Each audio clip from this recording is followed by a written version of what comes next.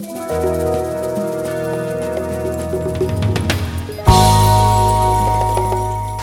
and Hobbes are going down the hill in a wagon, and Calvin says, we all want meaningful lives. We look for meaning in everything we do. But suppose there is no meaning. Suppose life is fundamentally absurd. Suppose there's no reason or truth or rightness in anything. And they head off the cliff. Notice the cliff over here. What if nothing means anything? What if nothing really matters? In the final frame, Hobbes says, well, I guess there's no harm in a little wishful thinking. Calvin says, or suppose everything matters. Which would be worse as they are hurling to their doom? So which is it? Does nothing matter or does everything matter? It's quite a question to be asking as you're flying off a cliff. It would have been probably better to ask that before you started down the hill. If you were to ask Darrell Kane whether nothing or everything matters, I think he would tell you everything matters. You saw Friday's paper, you read the article about what happened 25 years ago Friday, where the officer, Darrell Kane, was interrogating a 12-year-old boy in his squad car. And I want to read to you his own words in a recent interview. This is what Kane said. He said, I was in the back seat and I said to a fellow officer, I bet I can get him to talk. I pulled out my gun, emptied it, or so I thought, and put the bullets between my legs. I put it to the boy's head and pulled the trigger. The first time it clicked. The second time it went off. I just saw this flash of light. It lit up the interior of the car. I jumped out, screaming something like, oh my God, what have I done?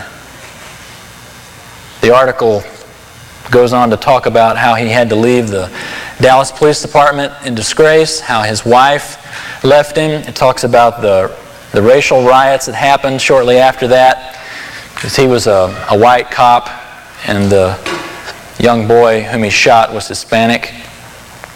Talked about how he had to spend his time in prison. And after 25 years, the point of this story is it's been 25 years now and it still haunts him.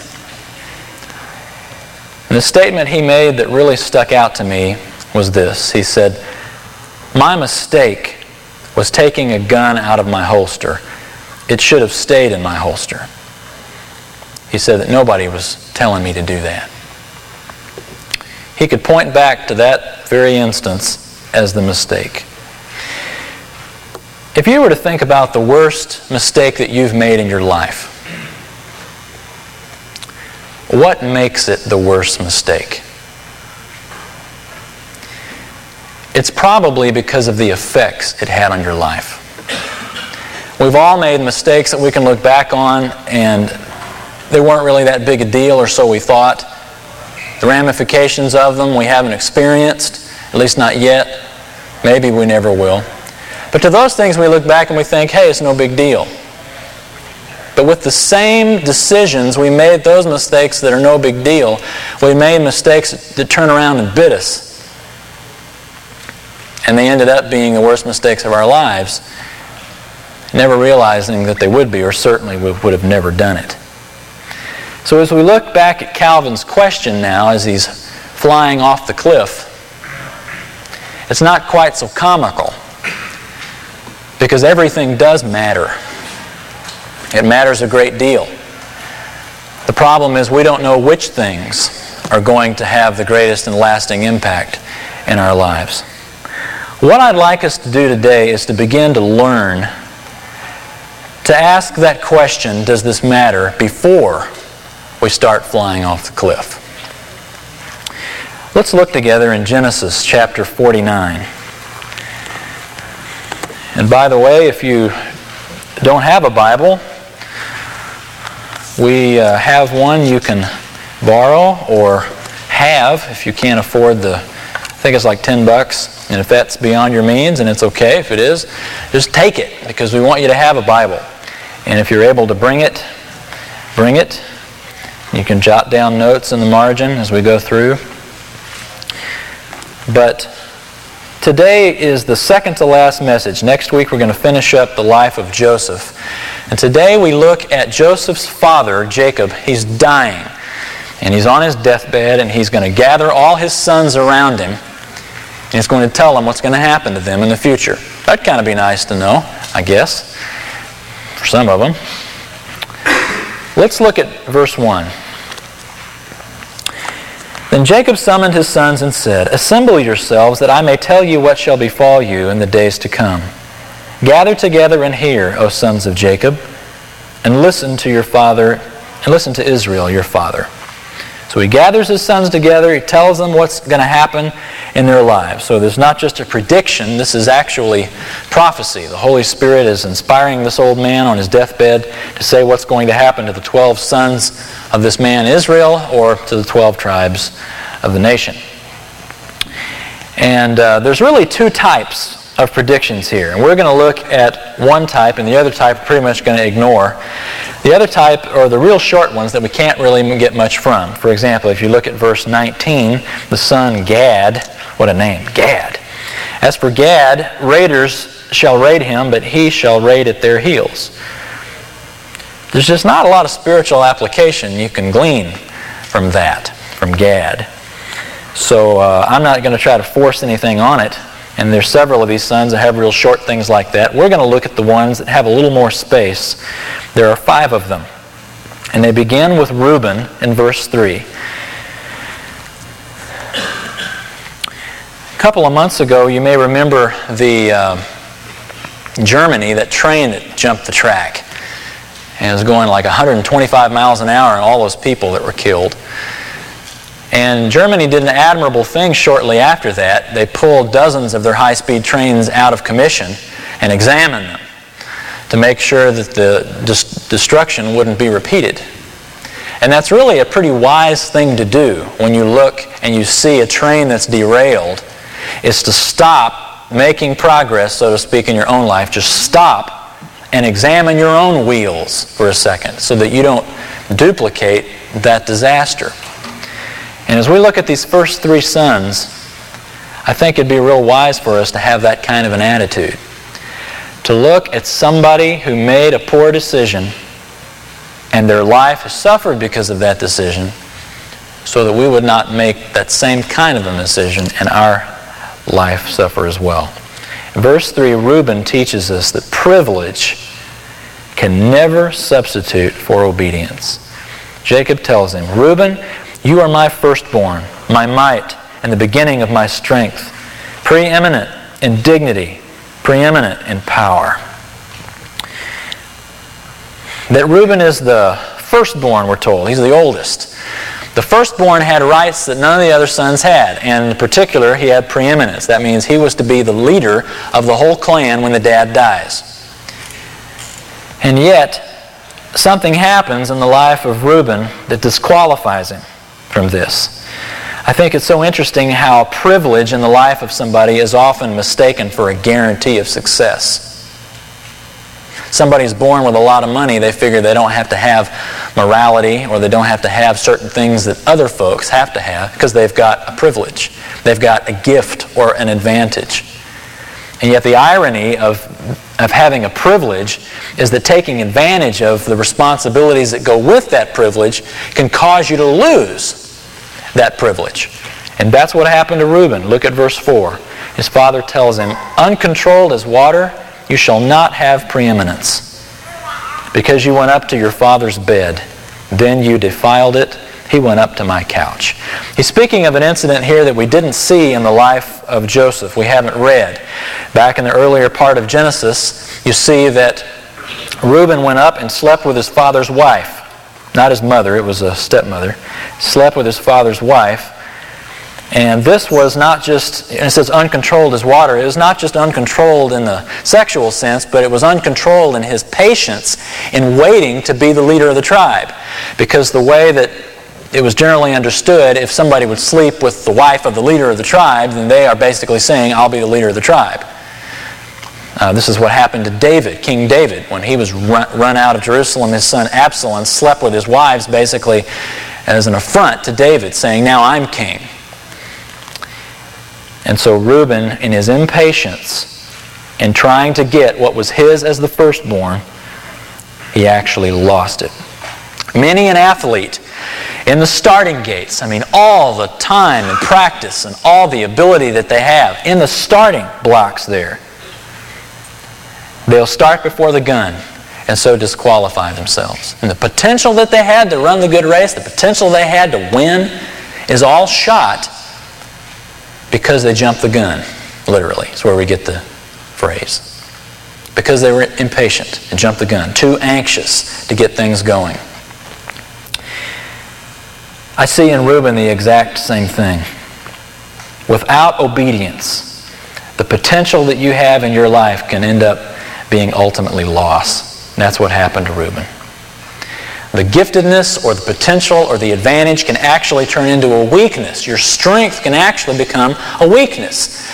There's been many a beautiful woman that I've seen who has ended up really truly being ugly because of their attitude. Their beauty is totally wasted on their attitude. I've played with very gifted musicians who are so arrogant that nobody wants to be around them. Nobody wants to play with them. And so their giftedness is essentially wasted because nobody wants to use that giftedness because it comes with an attitude. This is what Jesus meant when he said it's easier for a camel to go through the eye of a needle than it is for a rich man to get into the kingdom of heaven. The rich man loves, this is the danger is there for the rich man to love his money more than the kingdom of heaven. How much better it would be to use your privilege and link it with obedience and therefore get the benefits of that privilege. How much better it would be for the beautiful woman to use her beauty like Esther did in the Bible for the kingdom of God. Who used her beauty as an advantage to God, not to herself. How much better it would be for a gifted musician to link that with humility so that everybody gets to enjoy his gift and not just hate it when he stands up and shows everybody how great he is. How much better it would be for a rich man to use his wealth and link it with an obedient heart that's gracious. He doesn't hoard it all and keep it all, but uses it for the kingdom of God. You see, the privilege that you have, and everybody has one, some kind of a unique gift, some kind of an ability, something that you have that nobody else does, where God has placed you. That privilege, that strength can become your weakness. It can be your downfall because you'll lean on it too heavily and not on an obedient walk with God, and therefore you can blow the privilege that you have. That's what happened to Reuben. He was the firstborn. He had a privilege of being able to rule, or his descendants be able to rule, and he blew it because he didn't walk in obedience. I know that many of you, all of us actually, have blown benefits in the past, that we haven't walked in obedience, and as a result, we're living and suffering through consequences now as opposed to enjoying the benefits of a privilege that we may have. You can't change the past. And I'm not talking about the past when I say, be careful what you did yesterday. I'm talking from the perspective of tomorrow, which is where you're going to spend most of your time, Lord willing. Not today, but the ever-coming tomorrow, the future. And so from tomorrow's perspective, you want to be careful what you did yesterday, meaning right now. Link the privileges that God's given you with obedience. Never substitute one for the other. Have them together. Another couple of bad examples are Simeon and Levi, and they're lumped together in verse 5. Simeon and Levi are brothers. Their swords are implements of violence. Let my soul not enter into their counsel. Let not my glory be united with their assembly. Because in their anger they slew men, and in their self-will they lamed oxen. Cursed be their anger, for it is fierce, and their wrath, for it is cruel. I will disperse them in Jacob and scatter them in Israel. From Simeon and Levi we get the painful principle that you and I have all dealt with. That is that angry defenses lead only to divisions. When we try to defend ourselves to our spouse in an angry way, it only ends up driving us further apart. It's that way not just with a spouse, but with any close friend. That you're familiar enough with to where you don't have to fake it, and the reality of who you really are comes out, often in anger, which leads to division. There was a guy named Huston Smith. While he was teaching at MIT, he said that the author, Aldous Huxley, came there and was visiting as a professor. And Huston said that he tried to get as close to this guy as he could so that his wisdom would rub off. And on one occasion they were sitting and talking, and Huxley said this to him. He said, "You know, Huston, it's rather embarrassing to have spent one's entire life pondering the human condition, and to come toward its close and to find that I really don't have anything more profound to pass on by way of advice than try to be a little kinder." Angry defenses lead only to divisions. Simeon and Levi found this out. You know how this happened? This is talking about an incident, again, that we didn't read. Simeon and Levi's sister was raped. And so to avenge her rape, they murdered a whole city. They worked it out a way for these men, where the men of the city would be ill, and they murdered the whole city out of revenge. And because of that act, the right of the firstborn didn't go to them either. They weren't going to be leaders. But rather now the next son would be. That's a hard way to learn a hard lesson. We have now quite a contrast as we look at Judah and Joseph. The only two really good brothers out of this crew of the good, bad, and the ugly here. Verse 9, we see Judah. The leadership is given to the honest and reliable. He says, "Judah, your brothers shall praise you. Your hand shall be on the neck of your enemies. Your father's sons shall bow down to you. Judah is a lion's whelp," meaning a cub. "From the prey, my son, you have gone up. He couches, he lies down as a lion, and as a lion, who dares rouse him up?" So because these brothers ahead, because Reuben, because Simeon, because Levi blew it, the leadership of the nation would now pass to Judah. And because Judah was a man who was honest and reliable, it would stop with Judah. It could have kept just going all the way down to Joseph. But it didn't. The leadership would reside in Judah. Notice he's called a lion. You know who the Lion of Judah is? Ultimately, Jesus. It is Jesus. The book of Revelation calls Jesus the Lion of Judah. He descended from the tribe of Judah, which makes the blunder of these other three brothers that much greater. They had no idea what kind of a blunder they were doing. Reuben, in that brief 15 minutes, you think he knew what he was doing and losing the Messiah coming from his line? Do you think that Simeon and Levi would have done what they did if they knew that they were going to blow the opportunity to have Jesus Christ descend from them? But because of that one act, it does matter what you did yesterday. It does matter what you do. And Judah, because he is able to be faithful, honest, and reliable, you can look back in his life. You can even see in the life of Joseph where we saw Judah as reliable. Remember, he was the one that said, "Let me stay in place of my brother," because he had promised his father that's what would happen. He had the character to have the leadership. In fact, if you were to look at verse 10, you see how Jesus Christ is even more clearly portrayed. It says, "The scepter shall not depart from Judah, nor the ruler's staff from between his feet, till Shiloh comes. And to him shall be the obedience of the peoples. He ties his foal to the vine, his donkey's colt to the choice vine. He washes his garments in wine, and his robes in the blood of grapes," meaning wine. "His eyes are dull from wine, and his teeth white from milk." What in the world is this talking about? Well, he's using this illustration of a bunch of wine to represent blessing. An abundance of wine, an abundance of milk, a land flowing with milk and honey was said to be a land of great blessing.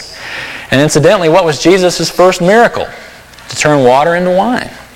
Essentially saying, hey, here I am, the one that's bringing the blessing, the one who is the Lion of Judah, the one who holds this ruler's staff, the one who is going to be king. All because Judah was honest and reliable. The very last son that we're going to look at is Joseph, and how fitting that he should be final. In verse 22, Joseph teaches us that blessings follow those who dig in and endure faithfully. Joseph is a fruitful bough by a spring. Its branches run over a wall. The archers bitterly attacked him and shot at him and harassed him. But his bow remained firm, and his arms were agile from the hands of the mighty one of Jacob. From there is the shepherd, the stone of Israel, from the God of your father who helps you, and by the Almighty who blesses you with blessings of heaven above, with blessings of the deep that lies beneath, blessings of the breasts and of the womb. The blessings of your father have surpassed the blessings of my ancestors. Up to the utmost bound of the everlasting hills may they be upon the head of Joseph, and on the crown of the head of the one distinguished among his brothers. How in the world does Joseph, the 11th born son out of 12, get all this blessing?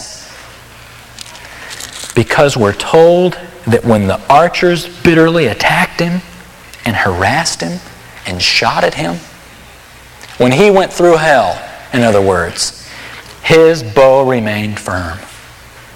The blessings follow those who dig in and endure faithfully. Now, to say that that was an easy task would be wrong. To say that it was worth it would be true. You and I are all shot by arrows. We're all shot by accusations, by the selfishness of a spouse, by the unfeelingness of a child, by the coldness of a friend. We're all shot at. But how are we going to respond to that?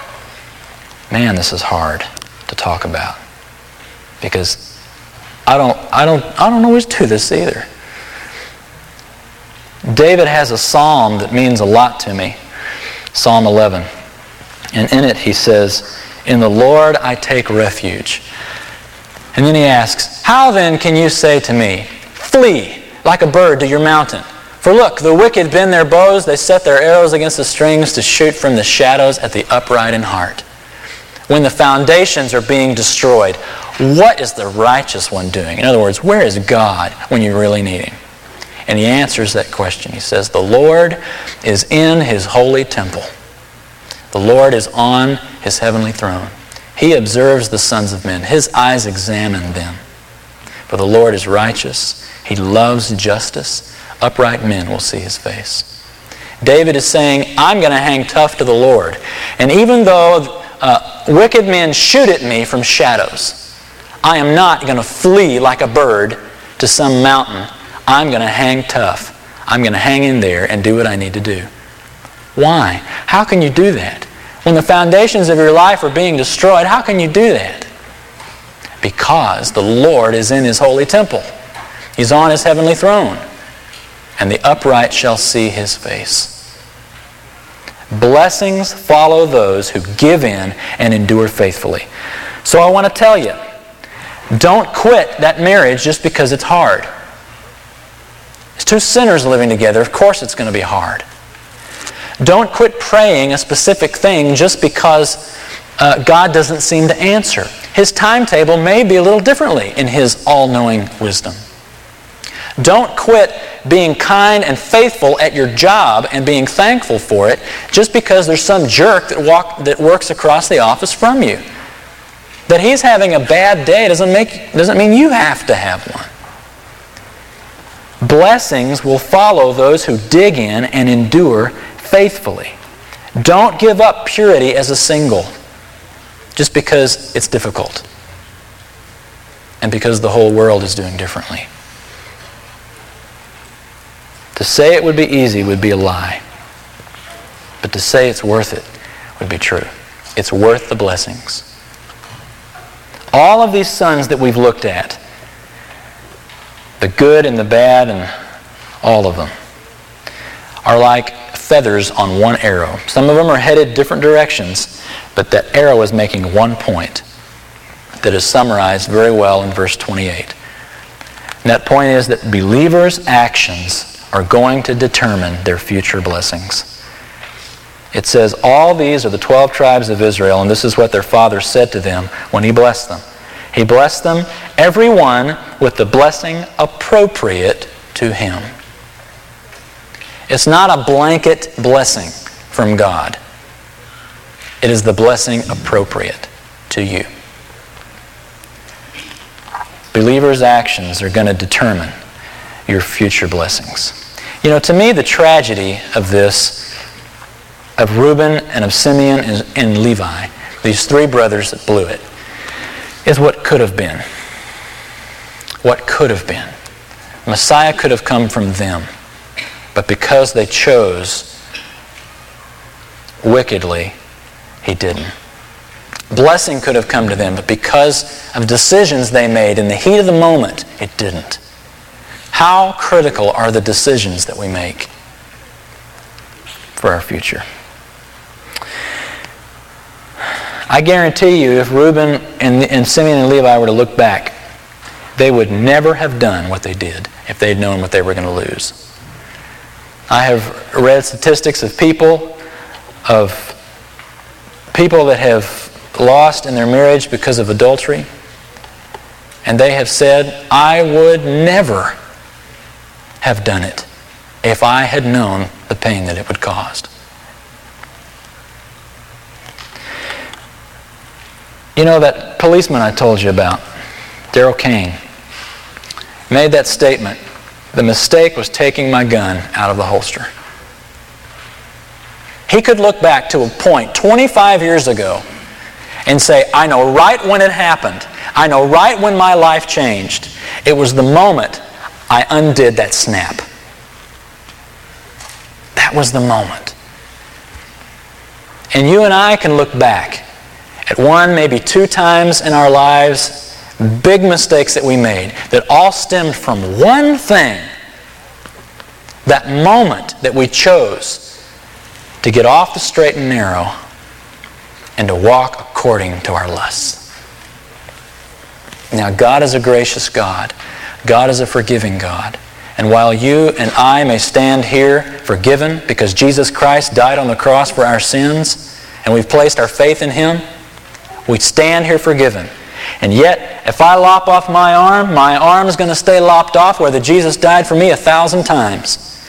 There are things that you and I are dealing with, consequences from mistakes we've made in the past, that Jesus may not take those mistakes away from your life. When King David committed adultery, he was told the sword will never depart from your house. And while he was forgiven, he had to live with the results of that bad decision the rest of his life. So I want to tell you, don't expect that God owes you to fix what you messed up.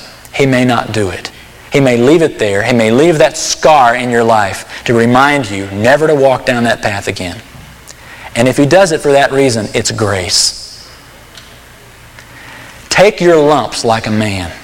Take your lumps like a woman. If you lived that way and are suffering the consequences of it now, then live there. Don't be unfaithful to try to get out of those consequences. But yet, I'm not really here to talk about the past. When I say be careful what you did yesterday, I'm talking from tomorrow's perspective, because that's where we're headed, Lord willing.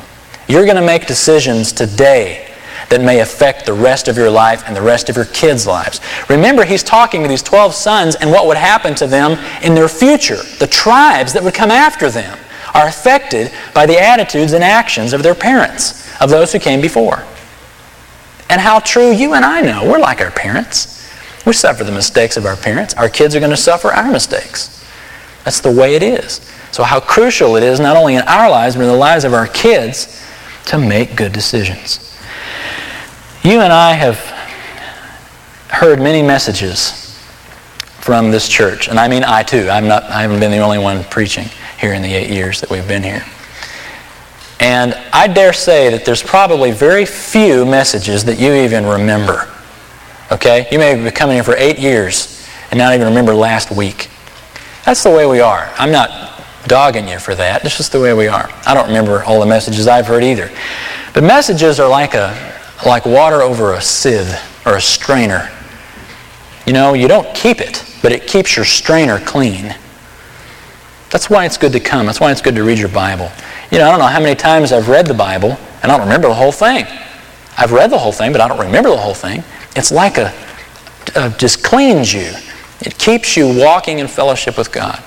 And I say all this to say you probably don't remember even much of this message, even though I've just spoken it. When I was in seminary, I heard I don't know how many messages from the chapel. People would get up and speak, and we'd all think, boy, that's wonderful, walk out feeling great and forget it. There was one message I heard that was like a marble in my strainer. One word I remember. One of my professors, Howard Hendricks, was giving a message in chapel one day. And he was talking, I don't remember anything else about the message except this one word. And he was talking something about the effects of our decisions in our lives, much like we were talking about today. And as he looked around at all of us seminary students who were headed into ministry and the great potential that we had, the only one word I remember out of the whole message is as he looked at us and he said, "Think!" I don't know why that stuck in my mind. But I remember that. And it may be that you won't remember anything else about this message today, but that one word. And that's okay, even though it's not my word. You are going to face today and in the future decisions that matter. Calvin's flying off the cliff, and only then he asks, or maybe everything matters. We know it all does. Darrell Kane knows it does. These three sons that lost the Messiah coming from them, they know. And you and I can look back in our past at the little insignificant compromises we made that we are still suffering for today. Everything matters. So think.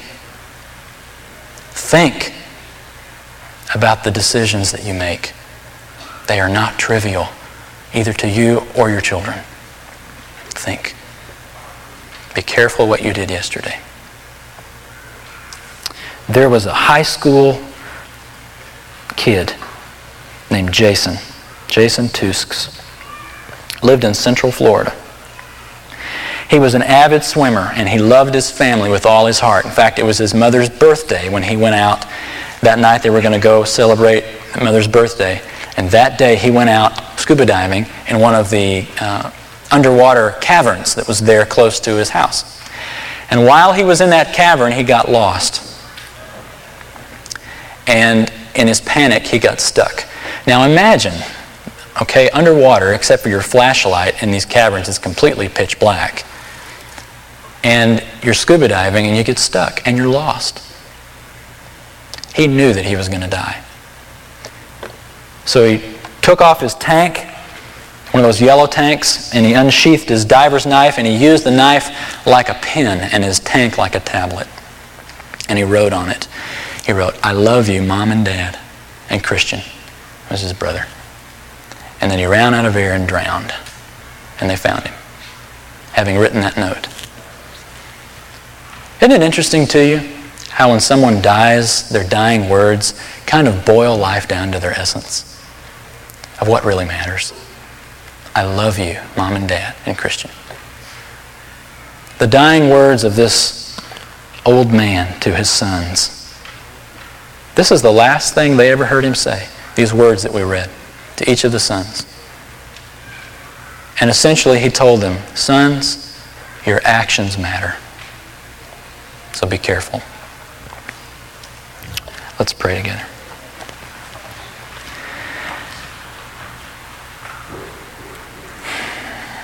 Lord, I thank you that your grace covers all of our sins. And though we have all sinned and fall short of your glory,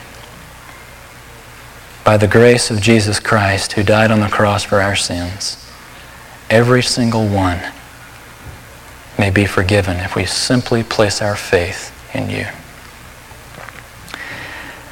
Lord, I ask for your mercy today on each of us, that you would help us to think. Help us to take these decisions that we make every single day, the way we respond to our spouse, the way we treat our children, our attitude toward our job, our attitude toward everything. Lord, everything matters. Help us to think. Because blessings come to those who dig in and stay faithful. not to those who take advantage of you and compromise obedience, like Reuben, like Simeon, and like Levi. Help us, Lord, to be like Joseph, who when the archers shoot at us, and when we are irritable and irritated, that we would be faithful and enjoy the blessings of those decisions rather than the curses. We pray in Jesus' name.